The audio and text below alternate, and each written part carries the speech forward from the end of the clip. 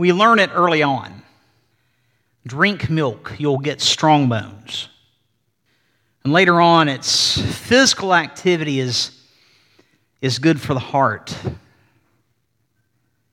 In school days, do the homework and study along the way, it will pay off. And I'm reminded of this truth when I'm the recipient of church members' delicious vegetables. Gardens don't plant themselves. And all of these are the results of intentional effort. And like health or grades or gardens, we will see this morning that spiritual life functions in the same way. Intentional effort is essential for increase. Things essential for growth, for increase. Well, what kinds of things? Well, last time in Acts 9, Saul was on his way to Damascus to arrest Christians and bring them to Rome, when he meets the Lord Jesus and is saved. And Saul is blinded by the glory of the Lord, and he's taken to Damascus, where 3 days later he meets Ananias and he is baptized. He's baptized. And verse 19 this morning, beginning there, for several days Saul is with the disciples there in Damascus. And immediately Saul begins to proclaim Jesus in the synagogues. And he's saying Jesus is the Son of God. So he's gone straight to the enemy's camp. And he's telling them Jesus is the Son of God. And all of those who were hearing him, they continue to be amazed. And they're saying, is this not the one who in Jerusalem destroyed those who called on this man Jesus in his name? And this man who had come here for the purpose of bringing these ones who have followed this Christian way, to bring them bound before the chief priests? And then we read these words. But Saul kept increasing in strength and confounding Jews there in Damascus by proving that this Jesus is the Christ. So what happens to Saul following his salvation and baptism? Well, he goes to work. He gets after it. And you see that word immediately. Saul doesn't dawdle. And he begins to preach. He goes straight to the heart of the enemy. He's in the synagogue, and there's amazement. And all those who are listening, they're asking questions. Is this the same Saul? And this generates some attention, some buzz. If you remember, it was these same synagogues who gave Saul the open warrants to go and arrest those persons who believe that Jesus is the Son of God. And Saul is preaching, and his preaching is getting stronger. And Luke, the writer of Acts, he uses an interesting term. He says increasing. Increasing, it's growing. Luke tells us that Saul kept increasing in strength as he's preaching. And how is he confounding these Jews? Well, he's proving to them in their scripture, in the law and the prophets, and in the Old Testament, our Old Testament, he's drawing the connections that Jesus is the Christ. He's the Messiah. And this picture of increasing, the more that Saul does this, the more he preaches, the more his strength, his knowledge, his comfort, and his level of confidence that he experiences, it increases. It's a vicious cycle. The more that he defends the faith, the more his ability increases. And the more that his ability increases and his comfort increases and his confidence increases, the more he does that, the more he defends the faith. And you know, it works the same way for us. The more we begin to talk about Jesus, the easier that it gets. The more we read about Jesus in Scripture, the more we read about the things of God in Scripture, the easier it is to come back and read it more. it increases. And we talk about the things of God. We talk about the blessings of God, and the easier that it gets, it increases. And with Saul, this continues for a while. It says, when many days had elapsed, that the Jews plot together to do away with Saul. And many days, that actually we will find out in one of Paul's letters in Galatians 1, that's 3 years. Saul, before he was Paul, Saul is there in Damascus preaching in the synagogue, going straight to the enemy's camp for 3 years. Saul is not bashful. And he's made some people mad. And they want to kill him. Well, what happens, their plot becomes known to Saul. And so what they're doing, they're watching closely the city gates day and night so that they can kill Saul. But what happens, Saul's disciples, they take him at night and they let him down through an opening in the wall, and they lower him in a large basket. And that must be quite a basket. I don't know if Longaberger ever made anything that big. but what happens, the Jews, they make an attempt to nip it in the bud, to nip the problem in the bud. But you know what happens? Church members come to the rescue. And Paul would speak about this later on, this deliverance. In 2 Corinthians 11, he talks about in Damascus, the governor was guarding the city in order to seize me, but I was let down in a basket through a window in the wall, and I escaped. Church members assist Saul under the dark of night, and they get him out of town. They load him in a very large basket, and they sneak him down the wall of the city. In those days, cities had fortified walls for protection. It's like something you see in a movie. And if you think about it, it's a great picture of the relationship that church leaders should have with their churches. What a great example of the increase of trust. I would say that the trust factor of both Paul and the church is increasing. Saul to these disciples and on the part of them to him. And this is essential for the survival of Saul. And so when Saul finally comes to Jerusalem, and if you remember, that's the church's original starting point. When we talk of Acts 2 and the Holy Spirit coming in Pentecost, that's there in Jerusalem. And so Saul leaves Damascus and he comes to Jerusalem. And he tries repeatedly to associate with the disciples there. But what happens? They are afraid of him because they don't believe that he's a disciple. Saul has been in Damascus for 3 years. And Saul has returned to Jerusalem to see these disciples, to meet the apostles. The apostles are the ones who have witnessed Jesus firsthand, and there's still a few of them there in Jerusalem. But they have suspicions about Saul. I keep doing that. They have suspicions about Saul. Why? Because of Saul's old reputation. And you add to that a mix of political intrigue. You know, they had political intrigue back then too. And what happens, there's some unsettling siege-like activity in that region during that time. And this impacts transmission of information. And so not everyone in Jerusalem would know of Saul's Damascus Road experience. And so there's legitimate concerns and questions about this man, this one who wanted to kill us, and now he's one of us. Is Saul a double agent? Is he a spy? Do we have to fear that he's going to murder us in the dark of night? They don't believe him. They don't trust him.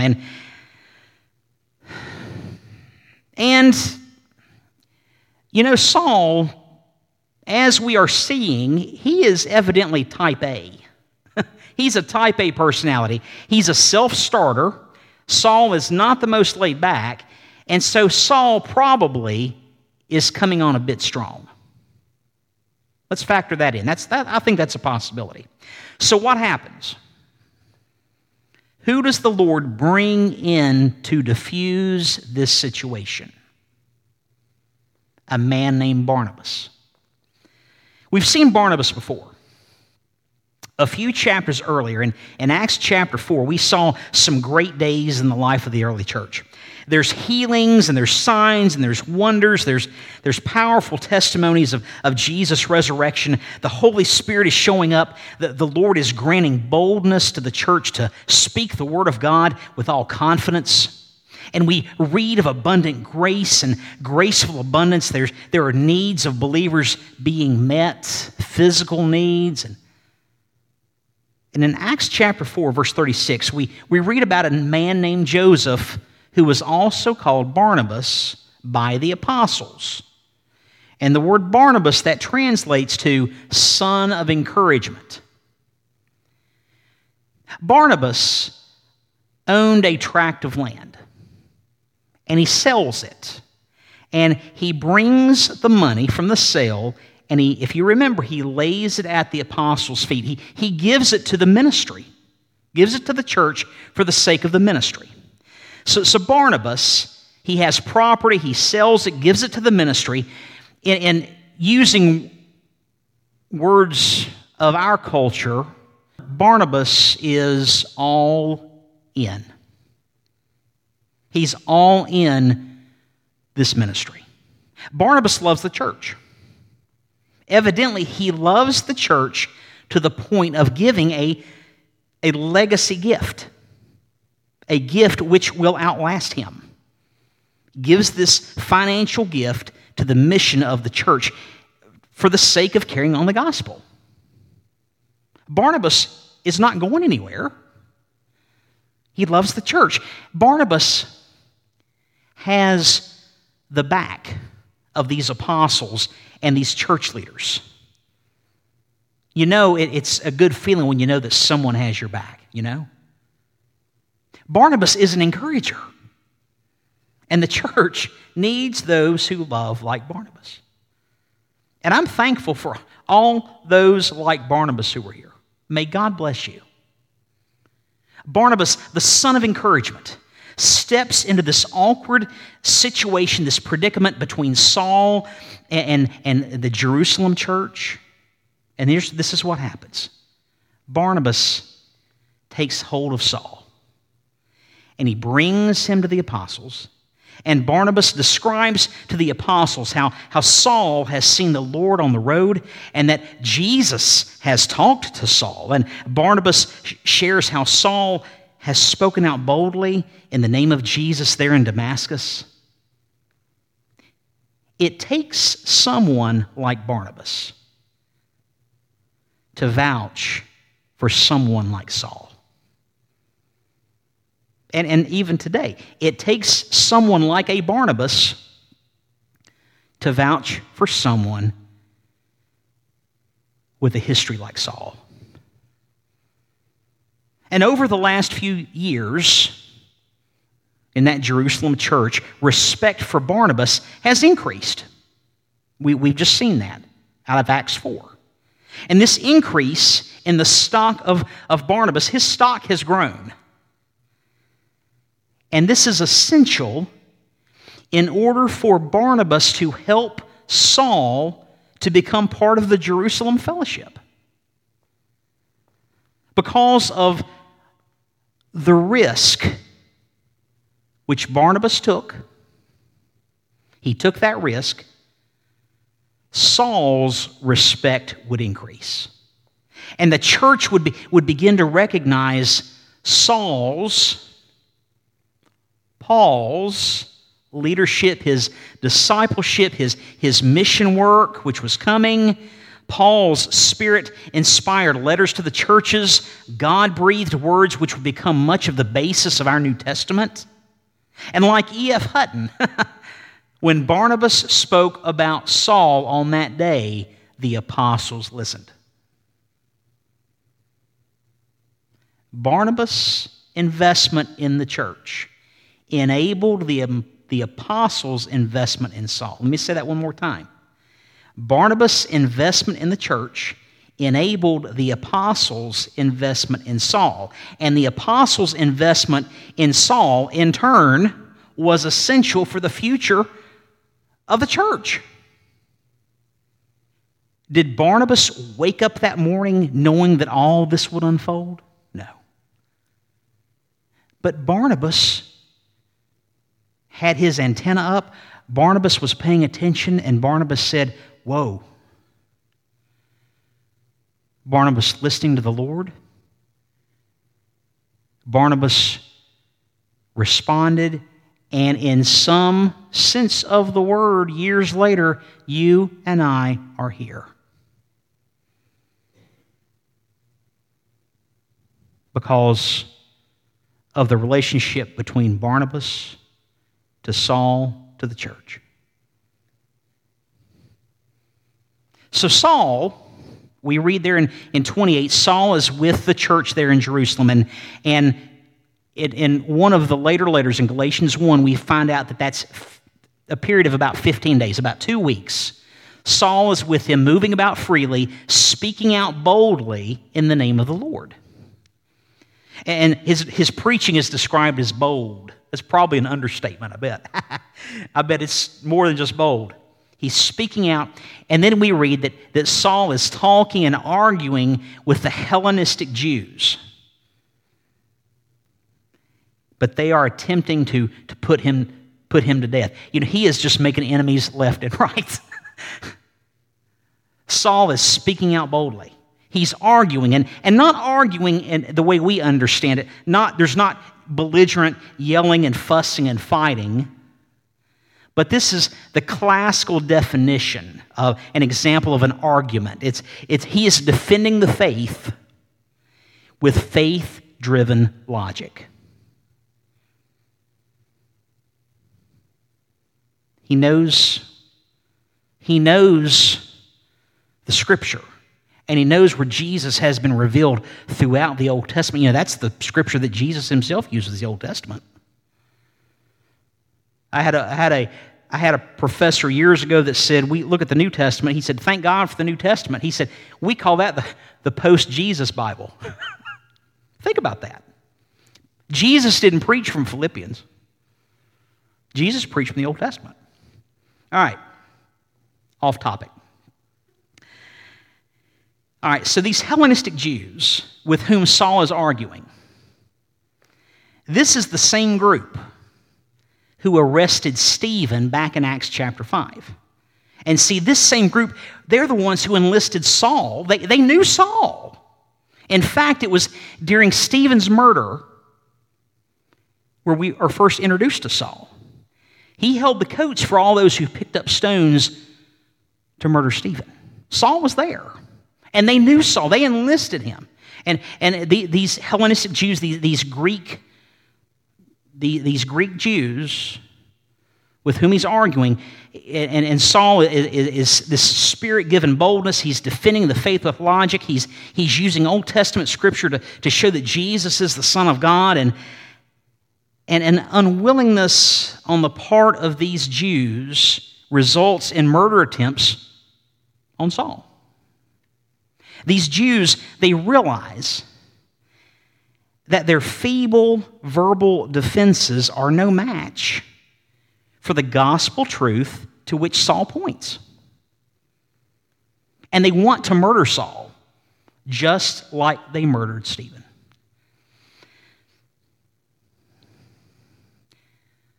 Sometimes the truth is hard to hear.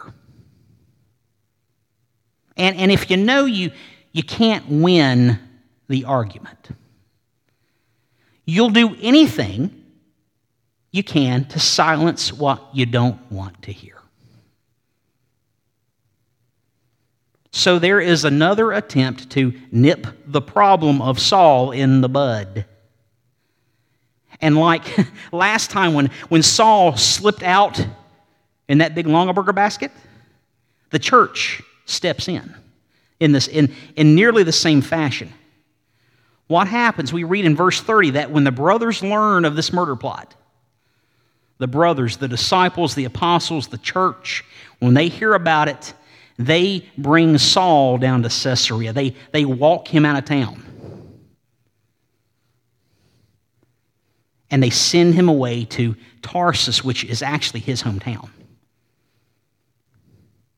If you remember when the Lord spoke to Ananias last time, he said Saul from Tarsus. So they walk Saul down to Caesarea, and then they dispatch him home. Well, the first stop is Caesarea. And a couple weeks ago, we left Philip the evangelist in Caesarea. Philip was the one who delivered the gospel, interpreted that scripture from Isaiah to the Ethiopian regent there. And remember that Philip leads the Ethiopian to salvation, and he's baptized, and then the Lord sends Philip to Caesarea. All right. Well, I would imagine that probably when Saul comes down, that the two might possibly be introduced. We don't know that. Scripture doesn't say it. But we read back in Acts chapter 6 that Philip was one of the first deacons. Actually, he and Stephen were the first two mentioned. And we know what happened to Stephen, and so Philip probably is aware of Saul. Remember, Saul at one time was breathing murderous threats to the church. So Philip knows who Saul is, probably, and Saul probably knows who Philip is. And so this encounter might be kind of awkward. If not for the endorsement given to Saul by Barnabas and the church in Jerusalem.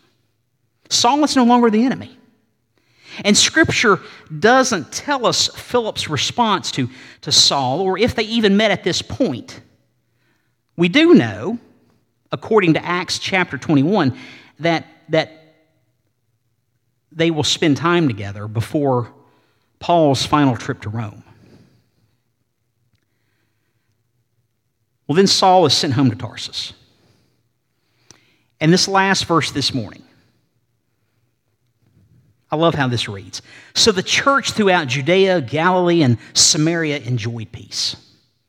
And it was being built up. As it was being built up, and as it continued in the fear of the Lord, and in the comfort of the Holy Spirit, it kept increasing. The entire church, the church collective, all the campuses, they're doing well. They're doing well. The church as a whole is being built up. It's increasing due to two essential factors. Essential then, and two essential factors for the church today. Number one is the fear of the Lord. The respect of the Lord. How do we learn the respect? How do we learn to respect the Lord? Well, we learn His Word. And number two, the comfort of the Holy Spirit. We're only able to rest in the comfort of the Holy Spirit if we understand why the Holy Spirit came. We're told in John 14 that Jesus Himself said the Holy Spirit is coming to deal with sin. And if we're able to rest in the comfort of the Holy Spirit, it's because we realize why He came, to deal and to address our sin, and we're able to have our sins forgiven, and we're able to rest in His presence. And we're able to know that because of what the Word of the Lord has said. Those two essential factors. And as a result, there is a building up, there is an increase, there is a season of peace for the church. And you know, when there's a season of peace, there's a season of increase, I would have to imagine there's a season of confidence. There's a season of security. That spiritual investment which comes from learning and respecting the truth in God's Word. Knowing the Lord by knowing His Word. Resting in the comfort of His Holy Spirit. Because we're able to rest securely in the salvation which only Jesus brings. Knowing Jesus is essential. His cross yields the forgiveness of sin, salvation. And His lordship brings security. Do you know that? His cross brings salvation, but His lordship brings security. And security brings confidence. And there's a confidence and a peace and a hope that will sustain you and me when those days of life, which can be dark or unclear, when those days arrive, and they have and they do and they will. I told our folks earlier this morning, as I'm doing sermon prep, I always try to keep a word count just in mind, just so I don't keep you here all day. And I got to this phrase about the days of life, thinking about the days of life which are dark. And I did a word count, and it was 2020. Kind of interesting. Thought, but you know what? If we continue in the fear of the Lord and in the comfort of His Holy Spirit, those two essentials, our faith and our trust in the Lord will increase in spite of whatever we might face in the days ahead.